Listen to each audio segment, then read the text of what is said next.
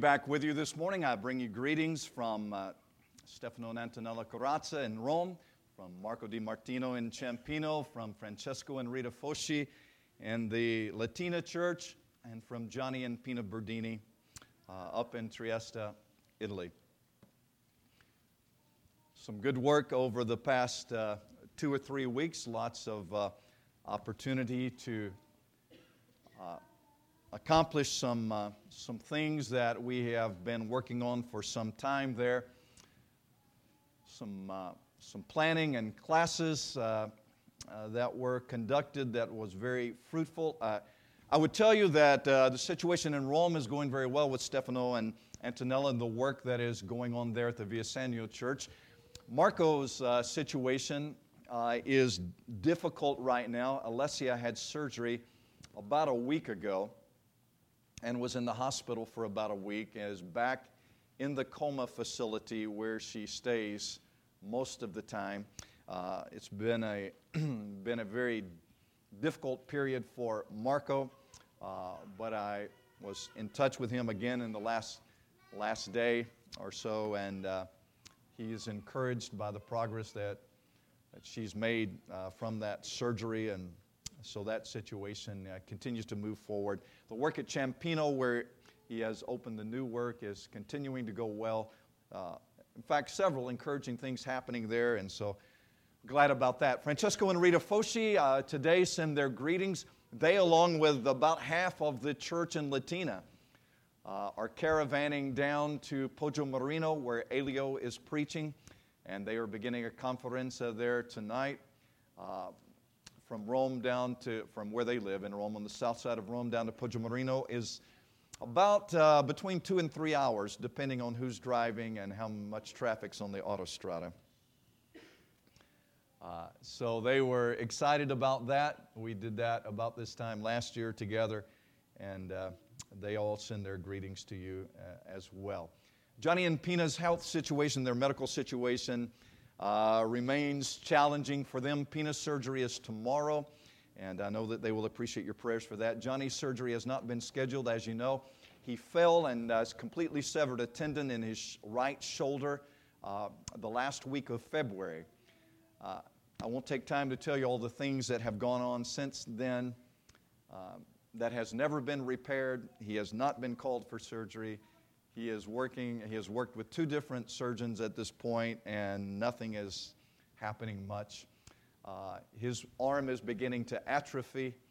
I'm quite concerned about long-term what's going to happen here.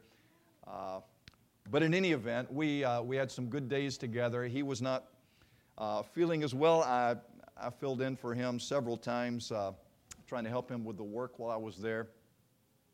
But hopefully in this next week, Pina's health situation is going to be better, and that will be helpful for Johnny as well. Okay, let's talk about Jeremiah this morning. We're back in Jeremiah chapters 37 and 38.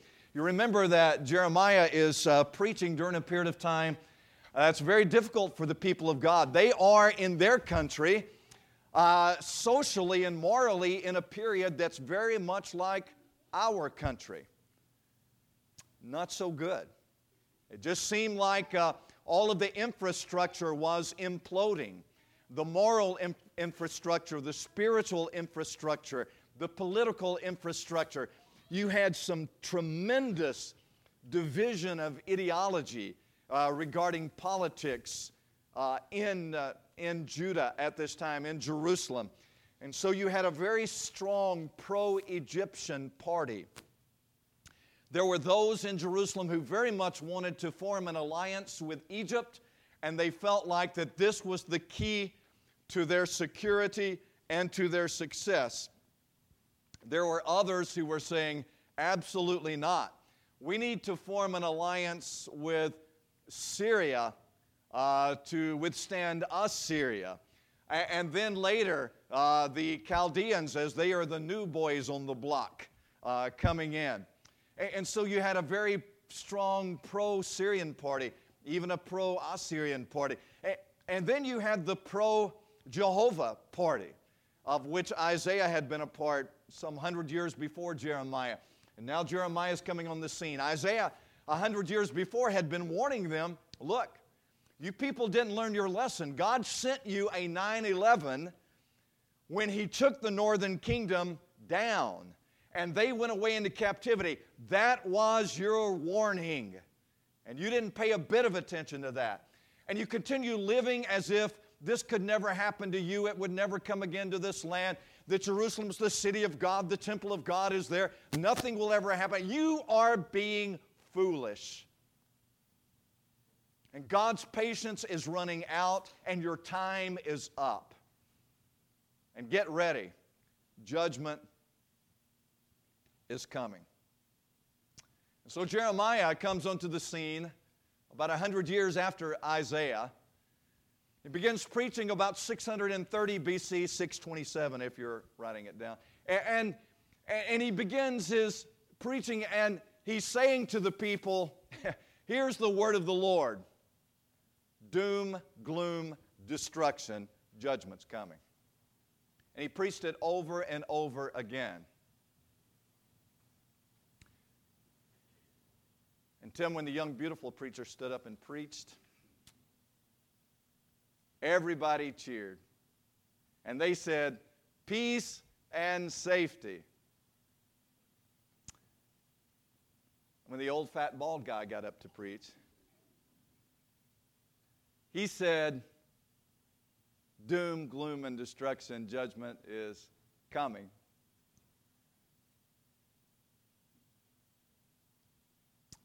And nobody cheered. In Jeremiah chapter 37, we're at an interlude. Let me just explain something. Jeremiah, the book is not laid out chronologically, which makes it a little difficult to study. But this episode that we're looking at in chapters 37 and 38 actually is related to what's happening in chapter 34. There was a period of time as the Chaldeans are beginning their siege on Jerusalem. There's a period of time when Pharaoh is coming up from Egypt, and the Chaldeans get a little bit scared, and they pull back. So if you were in the pro-Egyptian party, it was a good moment for you. And you were having the I told you so moment. But appearances were very, very deceiving. It looked like the Chaldeans were retreating. It looked like the Chaldeans, these Babylonians, it looked like they were going to retreat back to the north and go back home.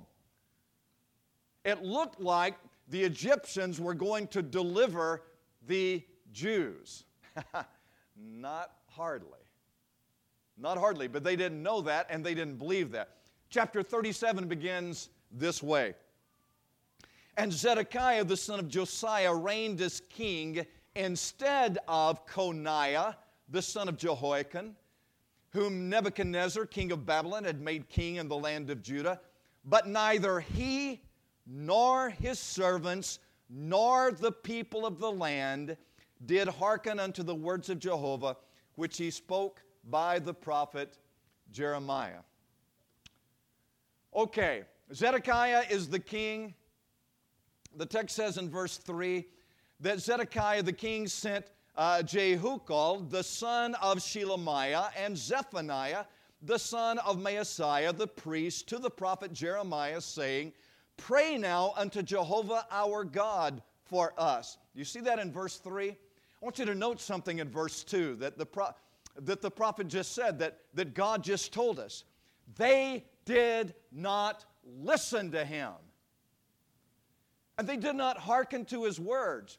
But now, what are they asking for? Oh, let's pray to God and ask him to bless us. Let's ask God to listen to us. Verse 4 says, Now Jeremiah came in and went out among the people, for they had not yet put him into prison. And Pharaoh's army was come forth out of Egypt, and when the Chaldeans that were besieging Jerusalem heard tidings of them, they break up from Jerusalem. So the Chaldeans have begun their siege on Jerusalem, but now they hear the Egyptians are coming, And the Chaldeans, they decided, we weren't counting on that. So here's what we can do. We can stay here unprepared for the Egyptians. We don't know how many are coming, what we're going to do. Or we can pull back and regroup. And the Chaldeans decided to pull back. They decided to retreat. Pharaoh's army from the south was coming. Verse 6 says, Then came the word of Jehovah unto the prophet Jeremiah, saying, Thus saith Jehovah the God of Israel, Thus shall you say to the king of Judah that sent you to inquire of me, Behold, Pharaoh's army which is come forth to help you shall return to Egypt in their own land. Okay, here's the first word of the Lord. All of this cheering and applauding and the confetti flying everywhere that the Egyptians are coming and they're saving us, God said, get over it. They're not going to save you, and the Egyptians will go back home. And they did. But that's not all God said. Look at verse 8. He said this, And the Chaldeans shall come again. Oh, everybody in Jerusalem had already written them off. Oh, we won. It's over, they're gone. God said, look again. They're not gone. They will come again and fight against this city, and they shall take it. And they are going to burn it with fire. Thus saith the Lord, Deceive not yourselves, saying, The Chaldeans shall surely depart from us, for they shall not depart. For though you had smitten the whole army of the Chaldeans that fight against you, and there remained only wounded men among them, yet would they rise up every man in his tent and burn this city with fire. God said, let me tell you something. I told you from the beginning the Chaldeans would come and bring judgment. That has not changed. And if you think that because they retreated, oh, God was wrong about that, you need to think again. And let me tell you, God said, if you were to fight against the Chaldeans and you were to wound every man in their army, God said, I'm telling you, every wounded man would rise up in his tent and they would still burn this city because God said that was going to happen. And it came to pass when the army of the Chaldeans was broken up from Jerusalem for fear of Pharaoh's army, Jeremiah went forth out of Jerusalem into the land of Benjamin to receive his portion there in the midst of the people. And when he was, so Jeremiah now is leaving. He's going out of the city also. The Chaldeans have left. He's leaving. But wait a minute. Jeremiah is the preacher that everybody hated. He was the doom, gloom, and destruction preacher. Jeremiah was the one who was constantly saying, the Chaldeans, the Chaldeans, the Chaldeans. Now the Chaldeans are leaving the city. Guess who else is leaving at the same time? Jeremiah. Jeremiah was leaving the city at the same time the Chaldeans were leaving the city. Jeremiah was the only one who was saying, the Chaldeans are the ones, they are the ones. Everybody else was saying, no, the Egyptians are the ones, the Syrians are the ones, the Assyrians are the ones. No, Jeremiah is saying the Chaldeans, they're the big boys.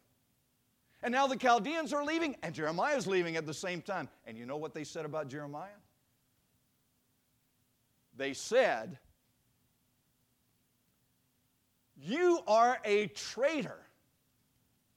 You are one of them. You've been with them all along, and now they are running, and you are running with them. And what did Jeremiah say in verse 14? In verse 14, Jeremiah said, no, sir, that is not true. That is a lie. I am not a traitor, and I am not with them. But they did not hearken to him. And Ahijah laid hold on Jeremiah, brought him to the princes. They were angry with Jeremiah, and they beat him, and they put him in prison in the house of Jonathan the scribe, for they had made that the prison. Jeremiah has spent almost 30 years telling these people they needed to repent. Judgment.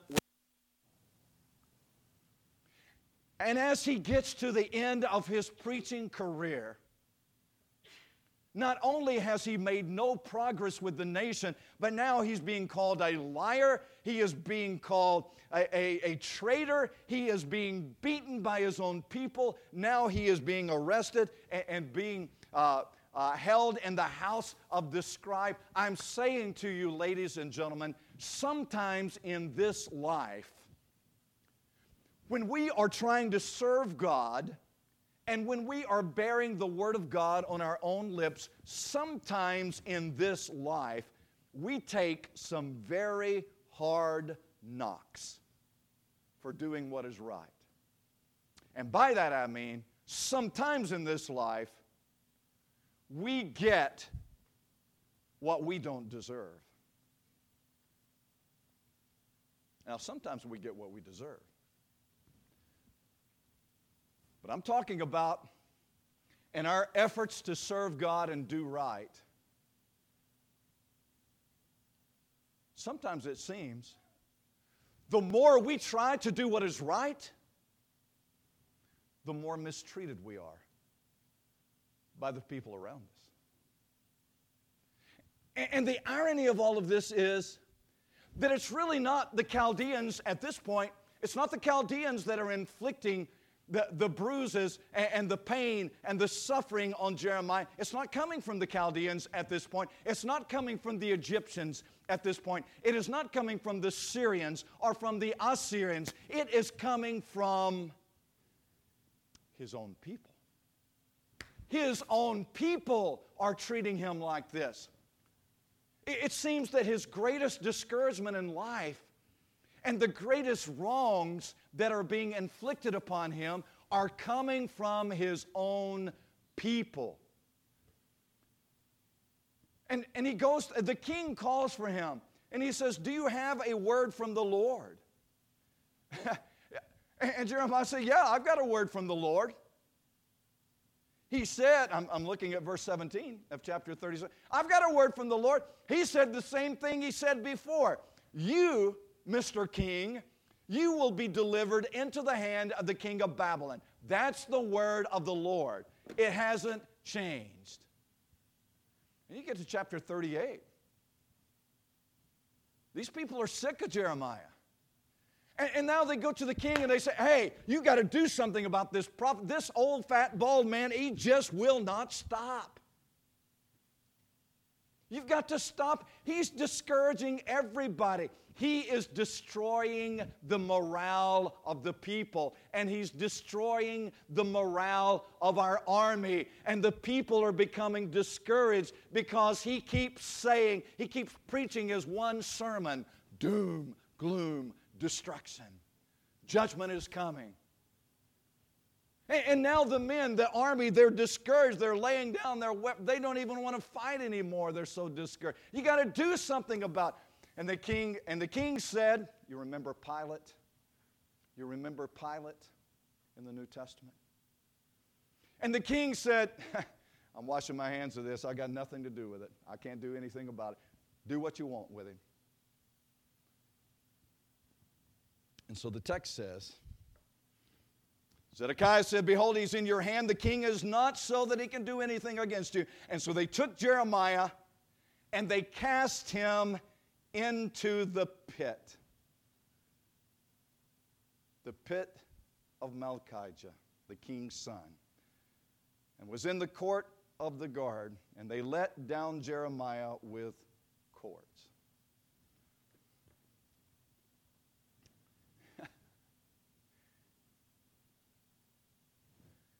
You ever wanted to just throw something at the preacher in the pulpit? You don't have to say, but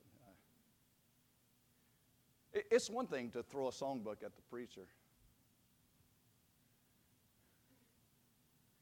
It's another thing to beat him within an inch of his life and then tie him up and let him down into a hole in the ground, a cistern that has been dug out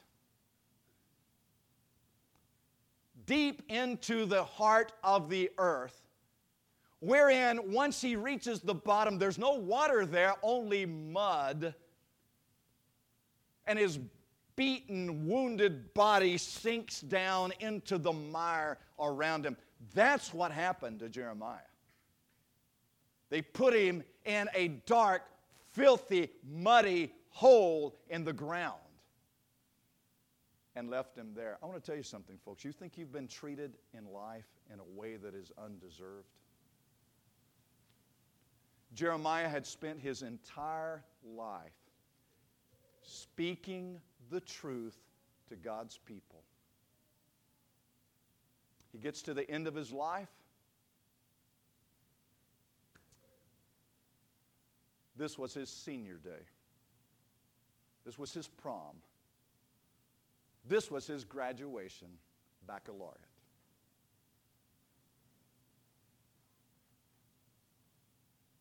Sometimes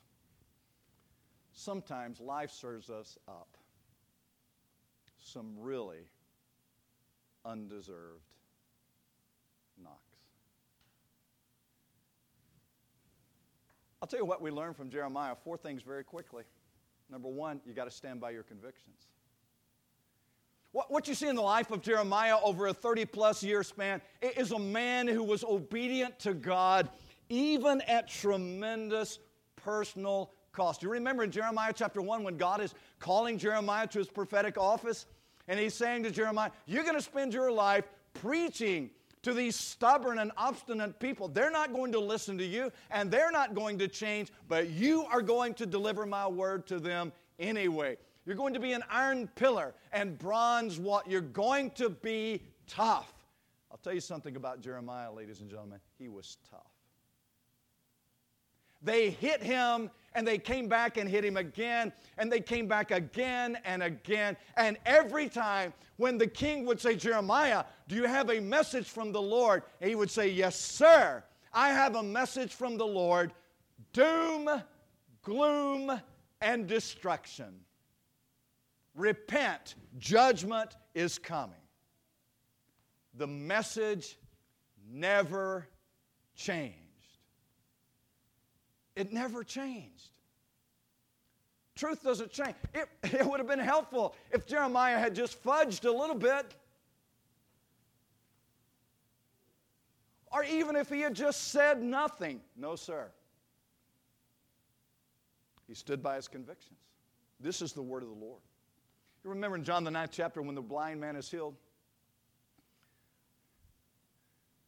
When the man who had been born blind was healed, the disciples said to Jesus, who sinned, this man or his parents, that he should be born blind? Jesus said, no, it's not about that. It's about the works of God. Let me show you. And Jesus healed the blind man. And then starts this big charade about how we're going to explain this to the people. And the Pharisees are all concerned that people are going to be impressed with Jesus. So they've already agreed if any man says that Jesus is the Christ, he's out. They're going to cast him out of the synagogue. So they come to the man asking, how did this happen? And he said, I'll tell you what it was. He came to me, he put this mud on my eye, he said, go wash, and I did, and now I see. That can't be it. And so you get down to verse 15, and now they're going to ask him a second time. Tell us, how did this happen? And he said, I'm telling you, he came to me, he put this mud on my eyes, I washed it off, and now I see. Oh, it can't be that. It can't be that. They go and ask his parents. His parents, who are cowards, they wouldn't answer the question. They said, well, ask him. He's of age. So they come to him a third time in verse 26 and 27, and they ask him, tell us, how did this happen? He said, wow, you just keep asking me this. Do you want to be his disciple too?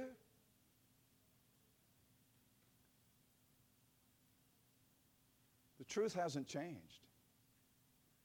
It doesn't matter how many times you ask the question. The truth doesn't change. One of the things God's people need to understand is that truth does not change. And we need to be convicted of truth, and we need to stand by our convictions. The third thing we need to see in the life of Jeremiah is the importance of making right choices. He was taken before the king. He was taken before the king a second time. He's taken before the king a third time. He has opportunity after opportunity to, what can we say? Revise the message. He has opportunity after opportunity to help his personal situation a little bit here. But he doesn't. He chooses to speak the truth every time. The writer of Ecclesiastes warns about those who are going to fudge on truth, those who are going to make poor choices regarding truth. It may seem that the wicked get away with their wickedness, that sentence against the evildoer does not come quickly. Oh, but I'll tell you something Jeremiah understood. It didn't come quickly, but it was coming. It was coming. The writer of Proverbs said in chapter 13 and verse 15, don't kid yourself, the way of the transgressor is hard. It may seem like for the moment that's the easy way. It's not. It's not.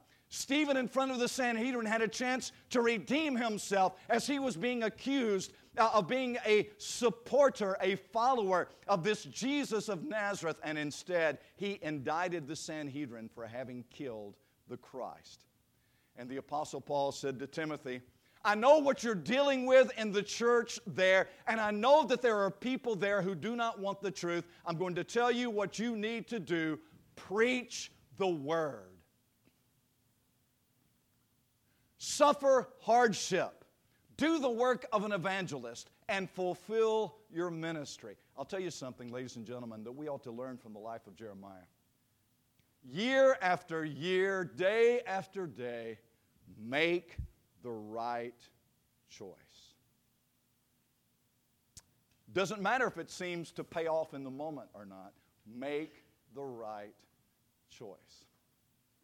Maintain your character and integrity. The circumstances of life notwithstanding, God wants His children to remember who we are.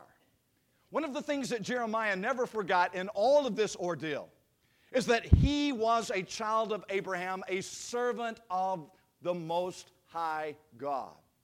In Job, the second chapter, after Job has lost everything, he's lost his flocks, he's lost his herds, he's lost his wealth, he's lost his fields, he's lost his crops, he lost all of his children. His wife says to him, do you still maintain your integrity after all of this? Can't you see that all of your faith was for naught? You just need to curse God and die.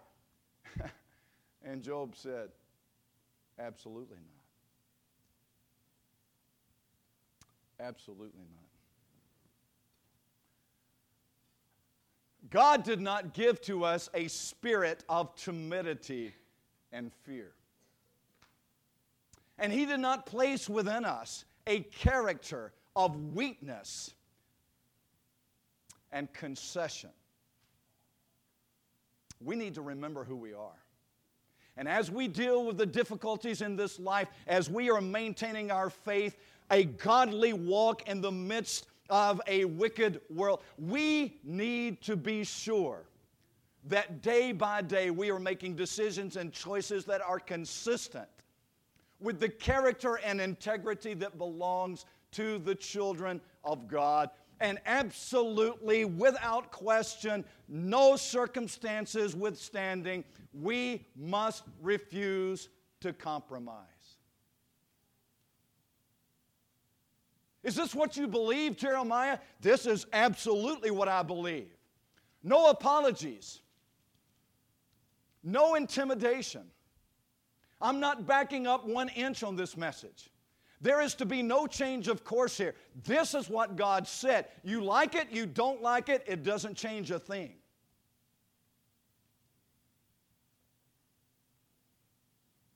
I'm not taking one step away from this path. Blessed is the man that walks not in the counsel of the ungodly, or stands in the way of sinners, nor sits in the seat of the scornful, but his delight is in the law of the Lord, and in that law he doth meditate day and night. Not 1 inch would be compromised as it pertained to truth. In Proverbs chapter 1, the father is saying to his son, my son, there's going to come a time when your friends are going to entreat you and beg you, and they're going to try to pressure you into being with them. Come on, be one of the gang. You can be one with us. Let's go do evil. Just say no. Refrain your foot from that path. Don't take one step in that direction. You just say no. Not one step.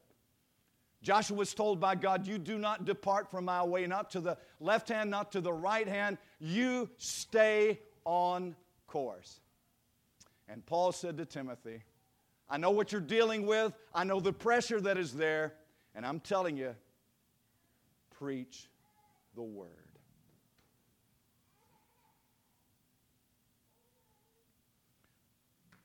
The time of my departure has come, Paul said.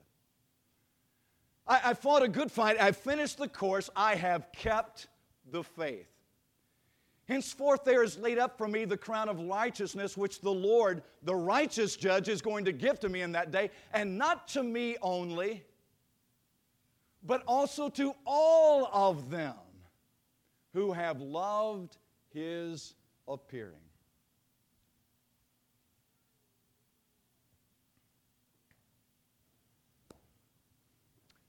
Stay the course.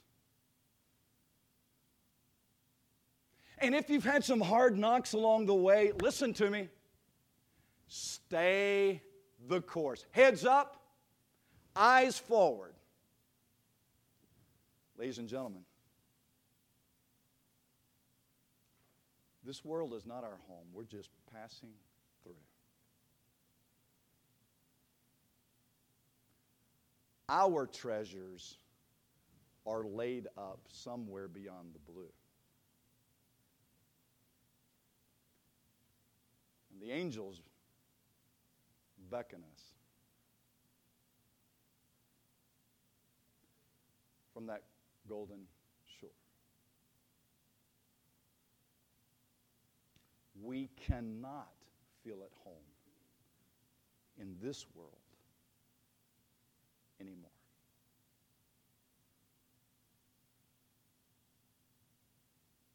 Well done, my good and faithful servant. Enter thou into the joy of thy Lord. What wonderful words. What a wonderful day. And what a wonderful hope that sustains us. As we look at the life of Jeremiah, as we look at his faith, as we see him all the way through to the end, we see a man of God who persevered with all of the hard knocks, with all the unfairness, with all the pain, with all the suffering, with all the realities of life. And when he came to the end, he knew just exactly who he was. And he knew just exactly the God whom he served. If you're here this morning and not a Christian, we invite you to come in obedience to the Lord Jesus Christ, who is King of kings and Lord of lords. If you've never bowed in submission to him, you can do that this morning, putting him on in baptism for the remission of sins and beginning your walk with him. If you're a child of God who needs to come home to the Lord, we beg you to come while we stand and sing.